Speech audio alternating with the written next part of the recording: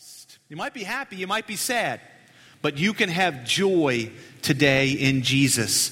Open up your Bible with me. I'm going to start today in Mark chapter 4, and then we're going to work our way to the book of Ephesians. But I want you to go to Mark chapter 4 first. So you like my flowers? Those are right off the property. Those are off of Centerpoint Bible Church property. These are flowers that some of us planted, a year or two ago. And they have gotten a lot prettier. And you can see them out there. I encourage you to ride by the property and see it. This is from a rose bush, I understand. I don't really know the name of the rose bush. I'm not a gardener, but I know someone who is. And here's the thing about these roses. You know, they're beautiful to look at. And there's pink ones or red ones, whatever those might be, and the yellow. And they're beautiful to look at. But when you reach in to touch them, what happens? Oh, yeah, you get bit in a second. The inside, I've already hit one. There's thorns all through these flowers. And it's a pretty cool thing about these things. We're drawn to them. We're drawn to them, and we really want to reach out and grab them. But inside this mess of flowers, inside this group of flowers, there's all kinds of thorns. And I wanted to bring this forward in your mind today, because I want to give us a warning, the same warning that Jesus did in Mark chapter 4, and the same warning that Paul's going to give us in Ephesians chapter 5 is the exact warning of these flowers. You know, the problem with these flowers is that they're beautiful. They draw the eye. We're attracted to them. But in reality, in the midst of their beauty, we have the problem of thorns. It looks great from a distance. It looks beautiful from a distance. But the closer I get, the more I get engaged with these flowers, the more quickly I find the danger of the thorn. In Mark chapter 4, Jesus shares with us the danger of a thorn. And it's what I want to deal with today. Really, as we lead into Ephesians chapter 5, I want to start with the words of our Savior in Mark chapter 4. Now, as you go there, you'll probably recognize this as one of the most popular parables that Jesus really taught through. It's often called the parable of the soils or the parable of the soil, but I'm looking today for one truth that Jesus teaches us through this parable, and use that then as a stepping board to the book of Ephesians. Before I read it, though, I want to go to the Lord in prayer. Let's pray. Father in heaven, Lord, we thank you for your word. Lord, we thank you for the joy we have in you.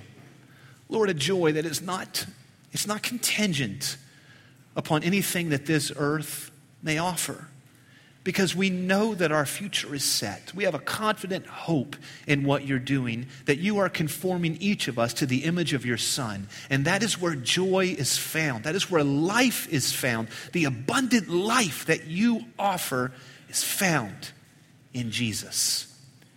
So now, Lord, we pray that your Spirit would speak to our hearts.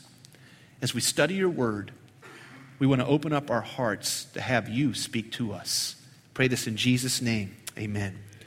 Well, let me just give you just sort of an introduction to the parable of the soil so that it makes a little bit of sense when we look at one little part of it. Jesus tells this story. It's recorded in several of the gospel accounts. And the point of this story that Jesus tells, a made-up story, the parables are stories that the great master teacher Jesus made up to really make one singular point.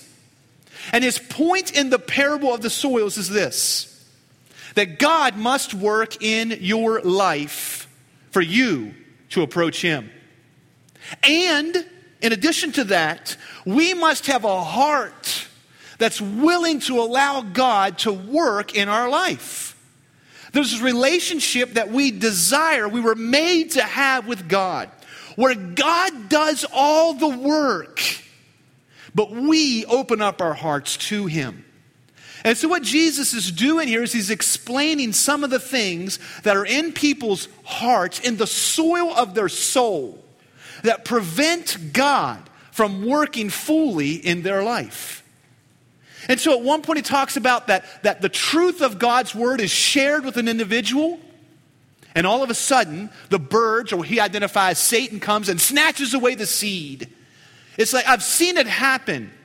I've seen it happen where truth is shared and a person is starting to respond in their heart. You know, when I'm up front here speaking, you can read so much about people's body language. I mean, you can just see people that are, now don't try to emulate any of this, okay? Because I'm wrong, I'm sure. But, people leaning forward, looking in their Bible, you can just see sometimes that God is working in their heart. And I've seen people, when I'm sharing the gospel, back in my youth ministry days, I'd be up preaching the gospel with all of my heart.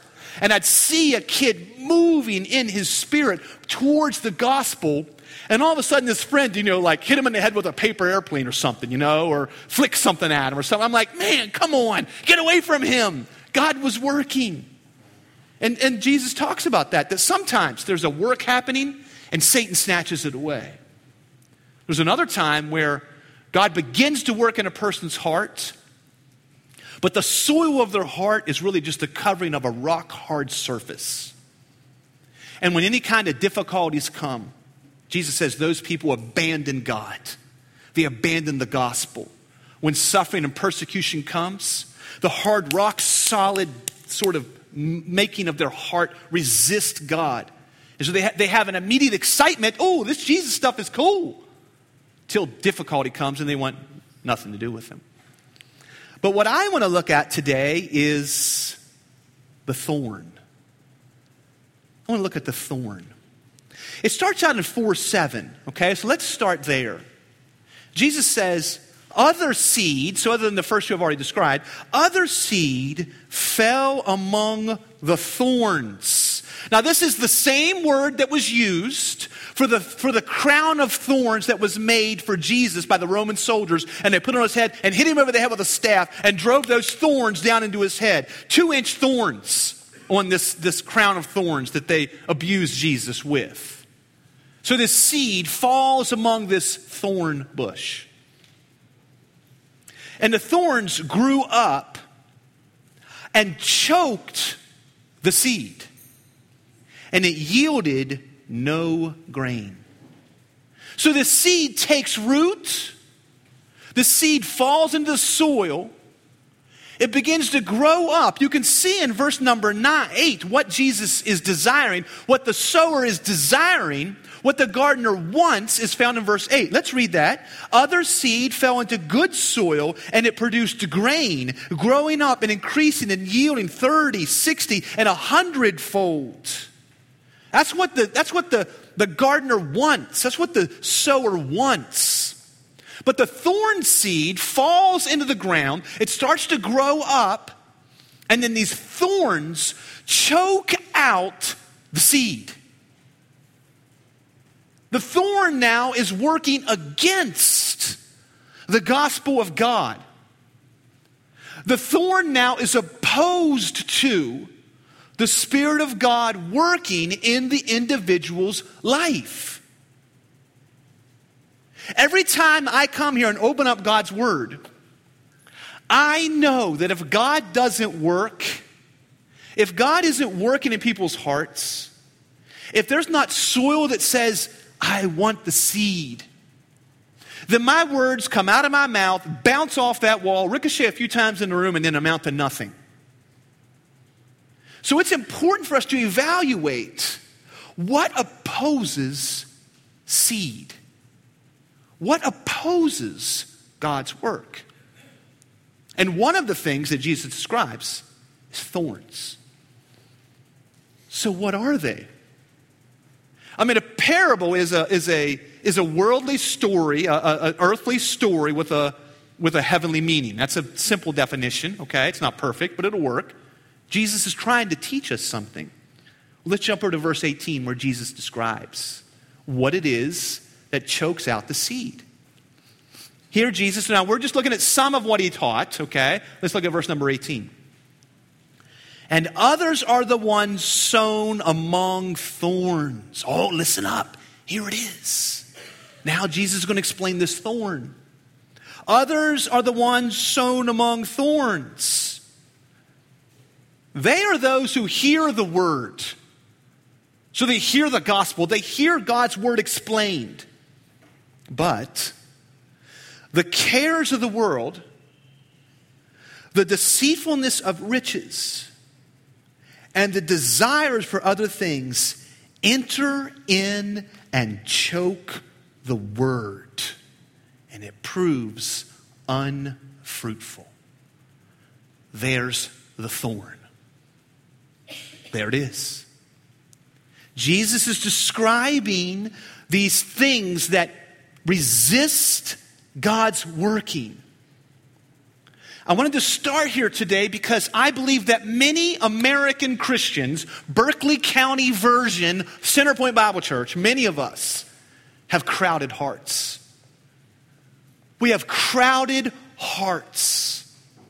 We have so many things, thorns now, thorns that are in our life, and they're crowding out the seed of God to work. So what are these thorns? Well, let's just take just a minute and just describe and just understand what Jesus said. What did he say, or what did he mean? First of all, he says, the cares of the world. Literally, that's this. Listen to what that literally is, and it will help you understand it. Literally, it is the distractions of the age, is what that cares of the world is. This is a thorn that crowds out God's working in our life. The distractions of the age. The things that the age that you and I are living in that distract us from God's work, from God's word. These are the things that are just in our life because we got to live in this age. You got to live in this world. You got to live in the time that God has placed you. You've got to live as a resident of this community in 2017. But understand, there are distractions of our age, and they choke out God's word. Secondly, it says, and this must be something a little different, because Jesus, the Spirit of God now records for us what Jesus said. The first thing was the distractions of the age. The second thing was the deceitfulness of riches. The deceit, so the lie of riches. We are very, very wealthy. Folks, we are a wealthy people. And wealth is fine. If God has provided you with wealth, praise the Lord, invested in what He's doing. But that wealth lies to us. Riches lie. And that lie chokes out God's word. It chokes out God's truth. And this lie is, hey, you're okay. Look at your bank account. You're all right. Hey, look at your house. You're okay. Look at your car. You're providing for yourself. You're doing all right. Look at all that you have.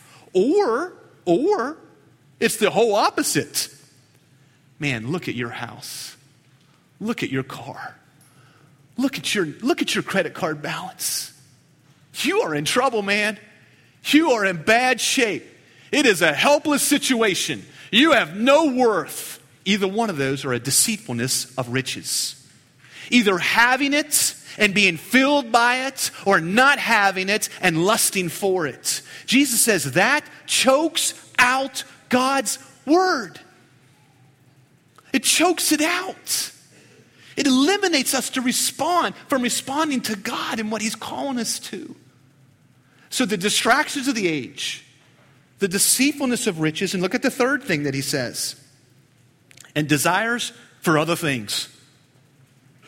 That's pretty broad, isn't it? But let me bring it home a little bit more. That word desire is the word lust. Now that makes it a little more real, doesn't it? The lust. And for other things is anything else.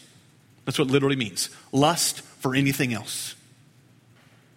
So this is a passion for something outside of God's plan that I feel drawn to by my flesh. That's what lust is. For anything else. These are the choking thorns that press out what God wants to do in our lives. You know, I gave you a couple of verses just really as introduction to what I want to talk about today. And I want to ask the question, what on earth are you here for? What on earth am I here for? Is it the thorns? Honestly, if you would look at your life, if you would evaluate your life, is it the thorns? Those three things that are described, the flashy things, the nice things, the sinful things, that's what those really are. Distractions of the age are the flashy things. Ooh, iPhone 10 or whatever it is. Okay, the nice things that money can buy. The sinful things that I lust for. Are those things what you live for? If it is, if you live for the flashy, nice, sinful things, I really feel sorry for you. Because you're living a miserable life. And I'm not saying that with any kind of hatred or pride. I feel sorry for people who are running after thorns. Can I tell you what God has called you to? It's laid out on your worship notes. Let me just, this is all trying to get to Ephesians 5, okay? Listen to what God has called you to. God has given you a mission. God has given you a mission. Let me put this verse up on the screen. This is from Matthew chapter 28.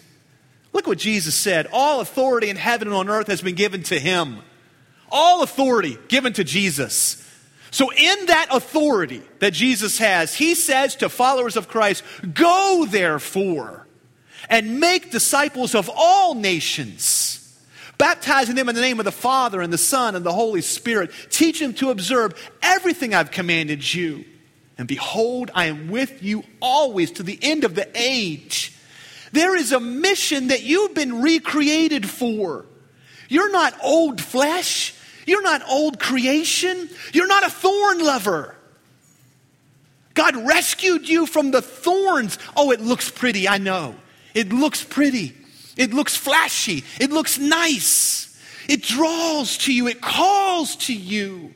But when you wrap your arms around that bush of flowers, number one, you'll see in just a matter of hours, those petals are going to fall off. You bet if you want some of these roses from the property, you better get over there in the next couple of days because pretty soon they're going to be gone. That's what flowers do. And then you know what you're left with? The thorns. It's funny. They don't fall off. Interesting, isn't it? It's how God works. You've been given a mission. It's not the old man. The old man was made to seek after things of this earth. The old man, cursed by sin, tried to respond to his passions. The old man, under the curse of God, so we would realize how this earth offers us nothing, chases after riches only to get them and to realize they quickly fade away and I'm stuck with thorns.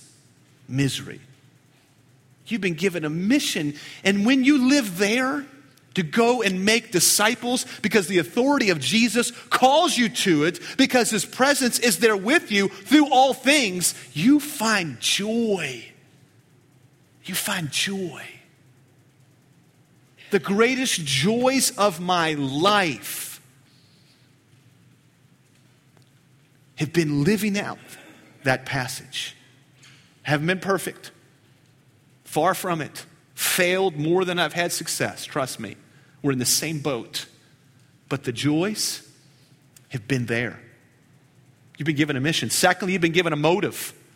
Look at this passage. These are ones that every believer should have memorized.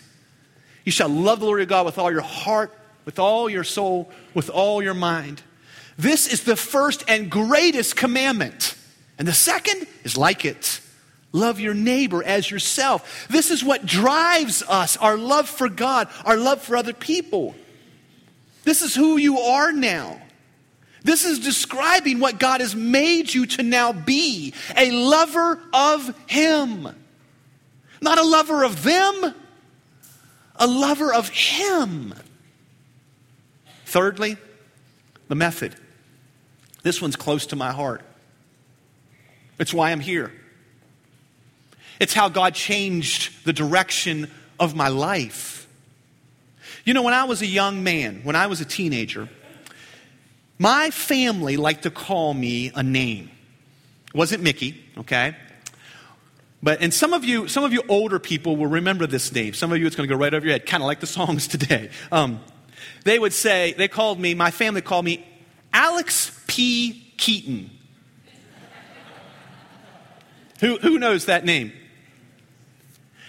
Now, for those of you who don't know, he was a character on a popular show in the 80s, Family Ties, I think was the name of it. Am I right, Steve? Okay, yeah.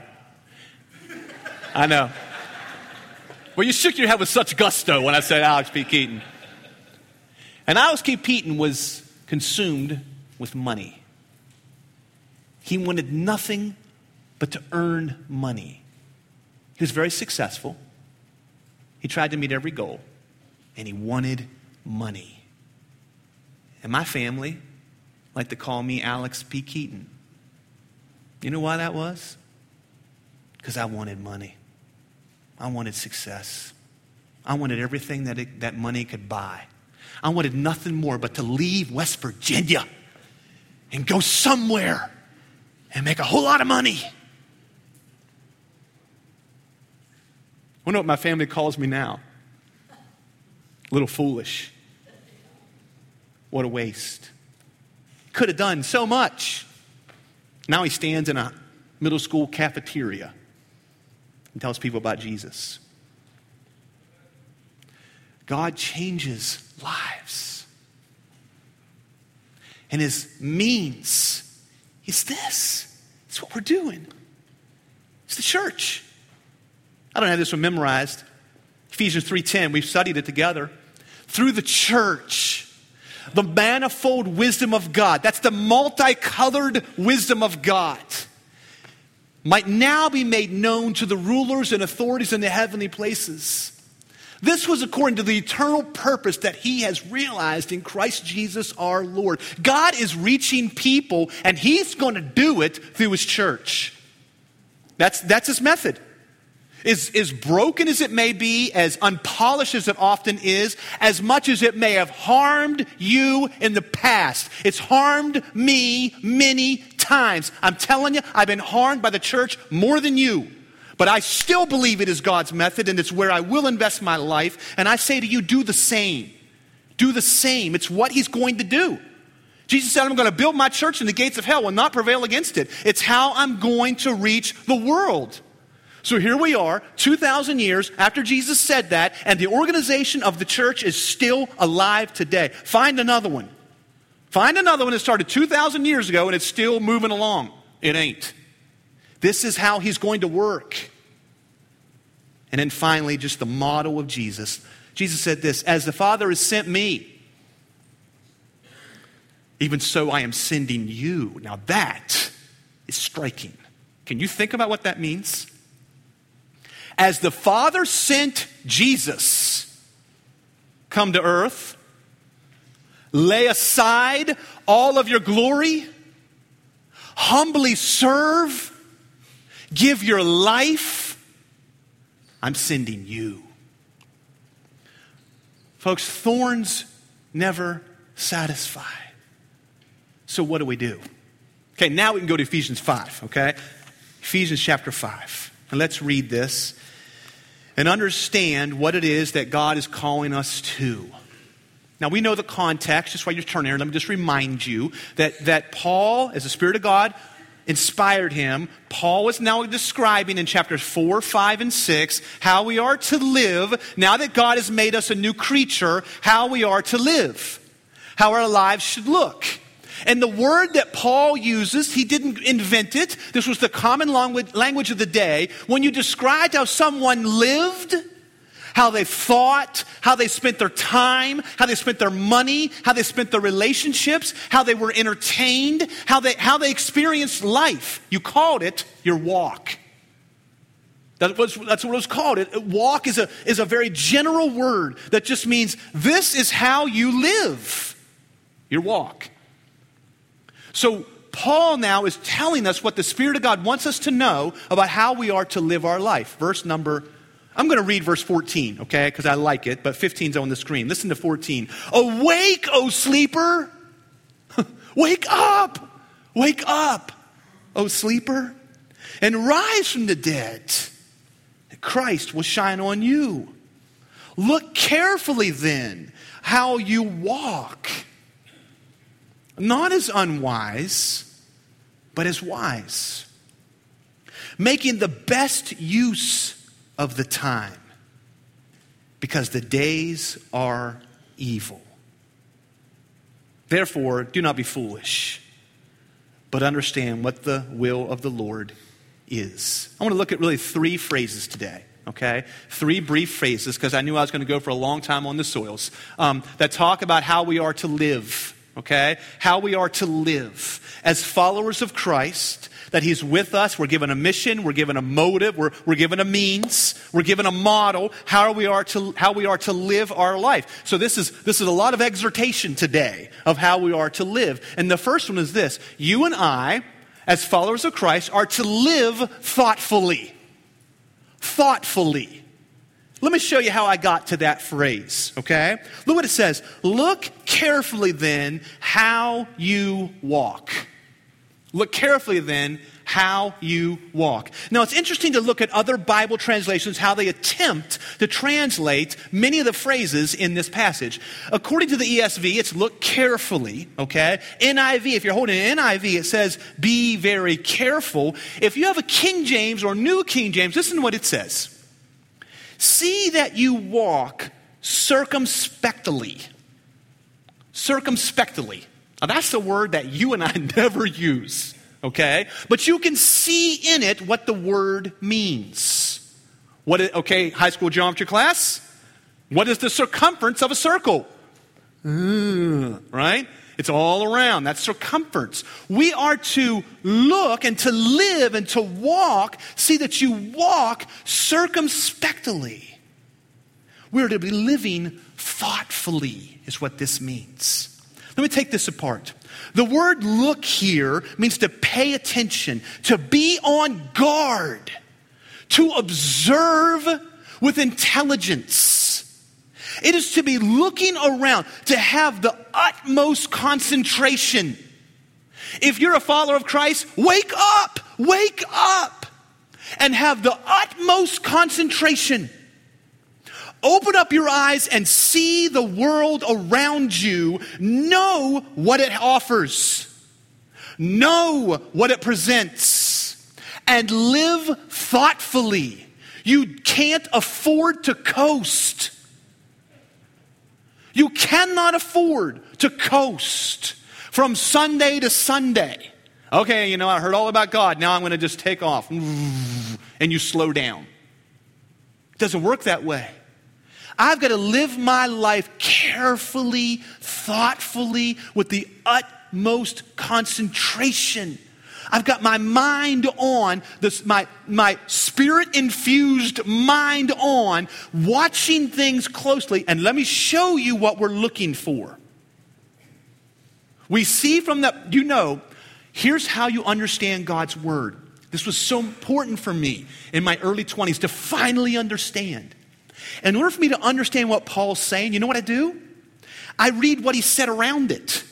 He told me to live thoughtfully. So what's he warning me against? Well, let's look all around it. Jump up at verse number 3. Just look with me there. But sexual morality and all impurity and covetousness must not be even named among you. Look thoughtfully and understand that my character matters. I'm going to avoid a corrupt character. Listen now what the Bible says. Do not be misled. Bad company corrupts good character. So I'm going to look thoughtfully now at those that are around me, at the practices that I'm engaged in, and understand that sexual sin and everything that it includes is nothing but a thorn. So I'm going to watch that. I'm going to be careful and avoid. Circumspectly, I'm going to have my eyes wide open, watching carefully. I got to move along just for sake of time. But look at verse number 6. Let no one, these are things we're watching out for. Let no one deceive you with empty words. There are people in your life whose ambition is to deceive you. You know that, right? There are people who get up in the morning and they're going into their life to deceive you. Wednesday, I was having coffee with Pastor Brock, who's not here this morning. We walk out of McDonald's, and this young man walks up to Brock and I, and he says, "Can I ask you a question?" And I said, "Sure, what's up?" He's like, "Well, I'd like to offer you some reading material." I looked at Brock, and Brock looked at me. I saw what he was holding there, Watchtower, Jehovah's Witness. I said, okay, yeah, I'll answer your question. Let's talk. And so he asked me a question, and we heard it. And I said, "Now, can we ask you a question?" "Sure." So we started this whole discussion, okay? And I won't go into it, but it was a lot of fun. It was a lot of fun. And I think we were loving, okay? I think we were loving. And I think he walked away challenged. You know what? He got up that morning looking to deceive someone, he himself being deceived. He himself deceived by false doctrine and came in looking to deceive. Be aware. Be careful. Carefully look around. There are people who are attempting to deceive us, not just with our actions, but even with our thoughts. Every time we log into the internet, every time we turn on the television, those people who are putting out their view are wanting to deceive us. They're wanting to deceive us. And so many men and women are falling victim to the television screen that's telling them it doesn't matter how you live. It doesn't matter how you live. Love wins. It doesn't matter how you live. And it's a lie. It's false doctrine. And Paul here is saying, as the Spirit of God moved him to say this, you and I have got to be careful, have the utmost concentration. You cannot afford to take a mental break. You can't. That's what sleep is for, okay? Other than that, you are on and you are watching. And then just the last thing, verse 11. Take no part in the unfruitful works of darkness, but instead expose them. For it is shameful even to mention or to speak of the things that they do in secret. So watch out for corrupt thinking, amusement that is tied to sin. Be careful there. Be on guard.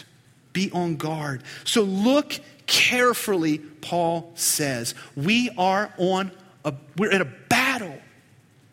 We're in a battle, and we got to be on guard. Well, I was in the military years ago. We would train how to fight from a foxhole. You might think, well, that's an easy thing to do, right? You just sort of, shoot somebody from a foxhole. That's not all there is to it. It's not all there is to it, because the enemy is always looking for a place where the defense is down. And so the enemy doesn't just come and just run over, a whole group of a platoon or whatever. That's not what they do. That'd be stupid.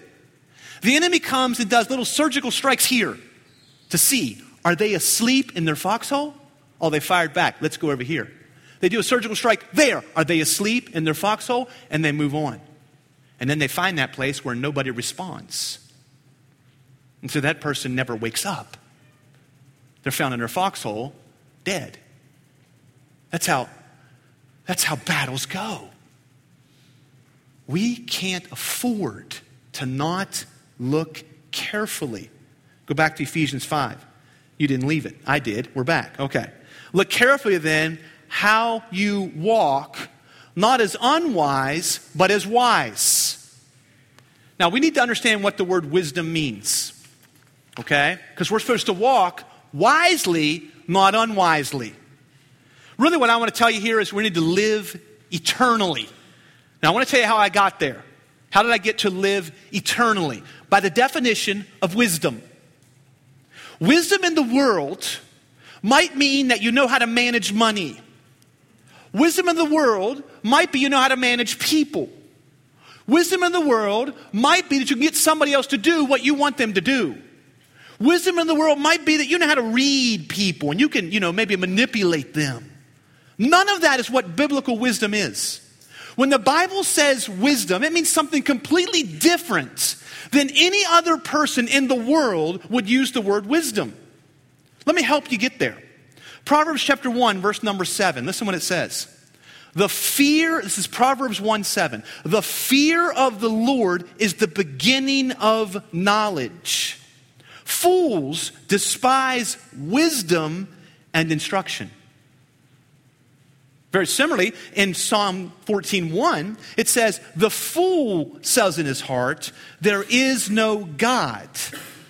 And in Proverbs 2, verse number 5, it says that the fear of the Lord and the knowledge of God is what wisdom is. You see, when the Bible speaks of wisdom, it's an understand that there is a God and that he has an eternal plan. And what we're being called here to do is to live our life eternally. A wise man understands that there's a God. It isn't just what's here and now. There is a God of the universe. And every creature, every person that you interact with is an eternal being. C.S. Lewis is famous for saying that if you saw someone 1 million years from now, you would be tempted to either bow before them and worship because now they're in their eternal glory, or run from them in fear like they're some type of a monster in hell. The point of his little story there is every person is eternal. And God's people who are alive and awake live that way, live knowing that. Live in a way that aligns with that. They're wise. Changes everything. See, the thorns, the deceitfulness of riches, the passion of the flesh, the desire for all these things, the distractions of the age, they're everything to do with now. The wise man understands that there is a plan, there is a God, and he's called you into it. So live in that way. Live thoughtfully and live eternally. And then lastly, just this one's very important. And let me tell you, you can totally misunderstand this next verse. And some of you do all the time. Here's what it says. Making the best use of the time because the days are evil. Now, this verse is often listed on the front cover of a time management book. How to get more hours out of your day. How to get things done. How to, manage your life and do all that kind of stuff.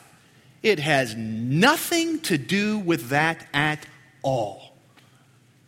This is not a verse saying, be a better user of your, calendar device, whatever it might be. This has nothing to do with strategically managing your time. Now, you should be saying, huh? It sure seems like it's saying, be efficient with my time. Get there early, 10 minutes early. Plan to stay late. Have a to-do list that you do and check those things off. Color one red, one blue, one yellow. Do the green now. Do the red later. Baloney. That's not what this means. Let me help you. See that word time? That word time is a word that very rarely is understood in our culture. There's two words in Greek for time. There's one you know. There's one you need to know. There's chronos. Any idea what that might mean? Chronos? That's time. That's American time. That's hour by hour. There's 60 minutes an hour and there's 24 hours a day, and I need to make the most of those, efficiently use this the best I can. And that is not what that's saying.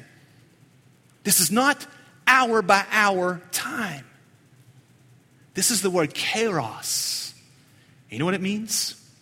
Let me give you a hint. Listen how the NIV translates this phrase. It says, make the most of every opportunity.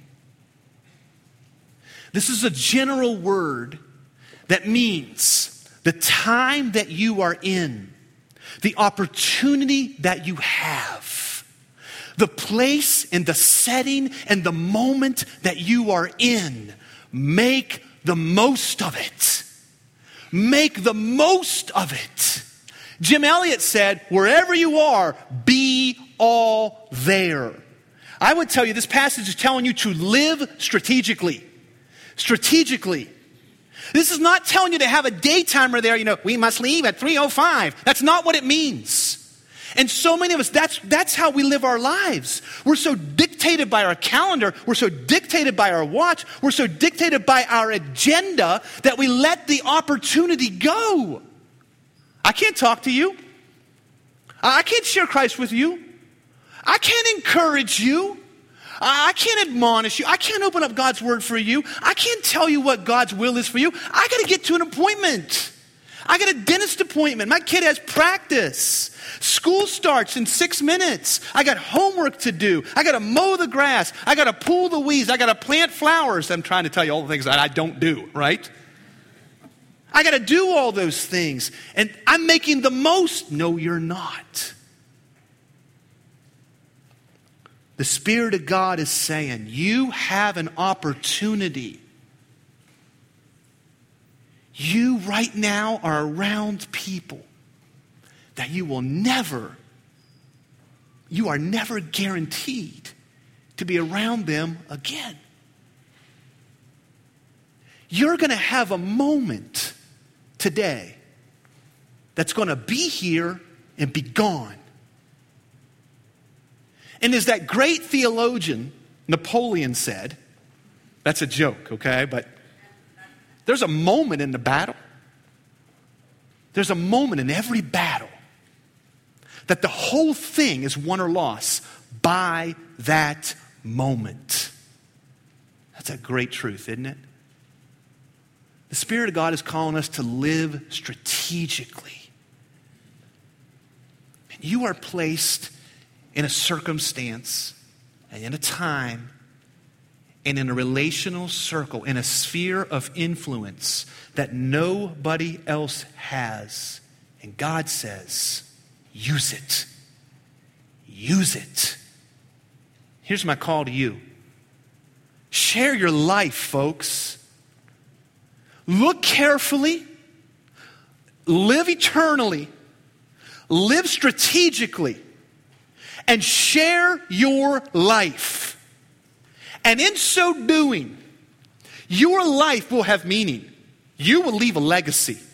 You will leave a legacy as you open up your life to other people. I got a few areas I want to throw at you to think about. And they're tied to things that you're going to be called to at Centerpoint Bible Church in the next few months. First of all, in the area of personal evangelism. Listen, share your life. I praise God that we walked out of the McDonald's and that young man came and talked to us. And I was ready. We shared the gospel with him. Listen, I was late. I had to go. My wife was waiting on me and there was things we needed to do. But I had to put that aside and share my life. In November of this calendar year, we're going to spend a great amount of time talking about how to share the gospel with somebody. One-on-one. How you can share the gospel with somebody. Start praying now for an opportunity. I kid you not, Monday of this very week, I'm sitting there having my time with the Lord. And I wrote down in my journal, Lord, give me an opportunity this week to share the gospel. You think that was a coincidence? I don't. I do not. Start praying. Start praying. Secondly, share your life. Share your life. Listen, we are blessed, and there are scores of children that run around this place. And the greatest joy of my life has been pointing children and teenagers to Jesus Christ.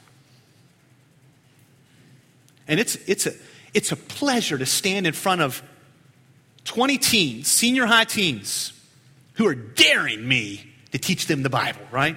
You guys weren't, I'm just kidding. But to stand there and call them to who the Spirit of God is and to live in submission, that's a joy. And I want you to have that joy.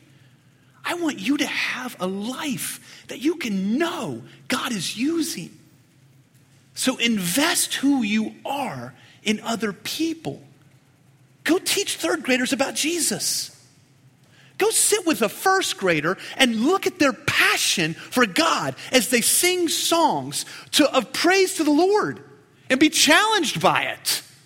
Last week we had the kids in the service with us. I looked around watching, I'm like, man, I wish we praise God like they do. They got no problem clapping.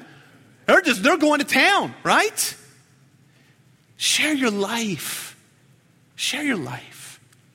Thirdly, community. Community. We say it all the time. Intimacy with God, community with others, influence in your world. Folks, there are people that need you. And you need them. We need relationships. You cannot do this thing on your own. You are not going to live your life on your own and experience the abundant life. You go by yourself. You branch off on your own and you are going to be a casualty in the battle. I want you to know, I will crawl out on the field to get you. But I will come with others who are in my community. We will come and find you. And we will lift you on our shoulders. But I'm telling you now, you got to have it. You got to have it. So in December of this year, we're shifting what we're doing during the focus hour. A slight shift. You know why? Because we recognize Centerpoint Bible Church, many people are not experiencing community with others. So we're shifting what we're doing. Stay tuned and be ready to share your life. And then just lastly, find out what God is doing around you. Because he's at work. And jump on with him. So remember what we heard. You're called to walk by looking carefully. Got to have your eyes open. By living eternally. Okay, I'm not just living for now. And I'm living strategically because I've been placed in this moment for a reason. Let's pray for one another. Pray with me. Father in heaven, Lord, I pray that we would be responsive to your Spirit. God, that we would do what you modeled. As you sent Jesus, we are now being sent. I think of Jesus, Lord, and I praise you because you lived so strategically with the purpose of eternity in your heart all the time. And you were always aware of opportunities. You were looking carefully. We pray your Spirit would do that same work in us. Give us a passion for what you're doing and a willingness to respond. Pray it in Jesus' name. Amen.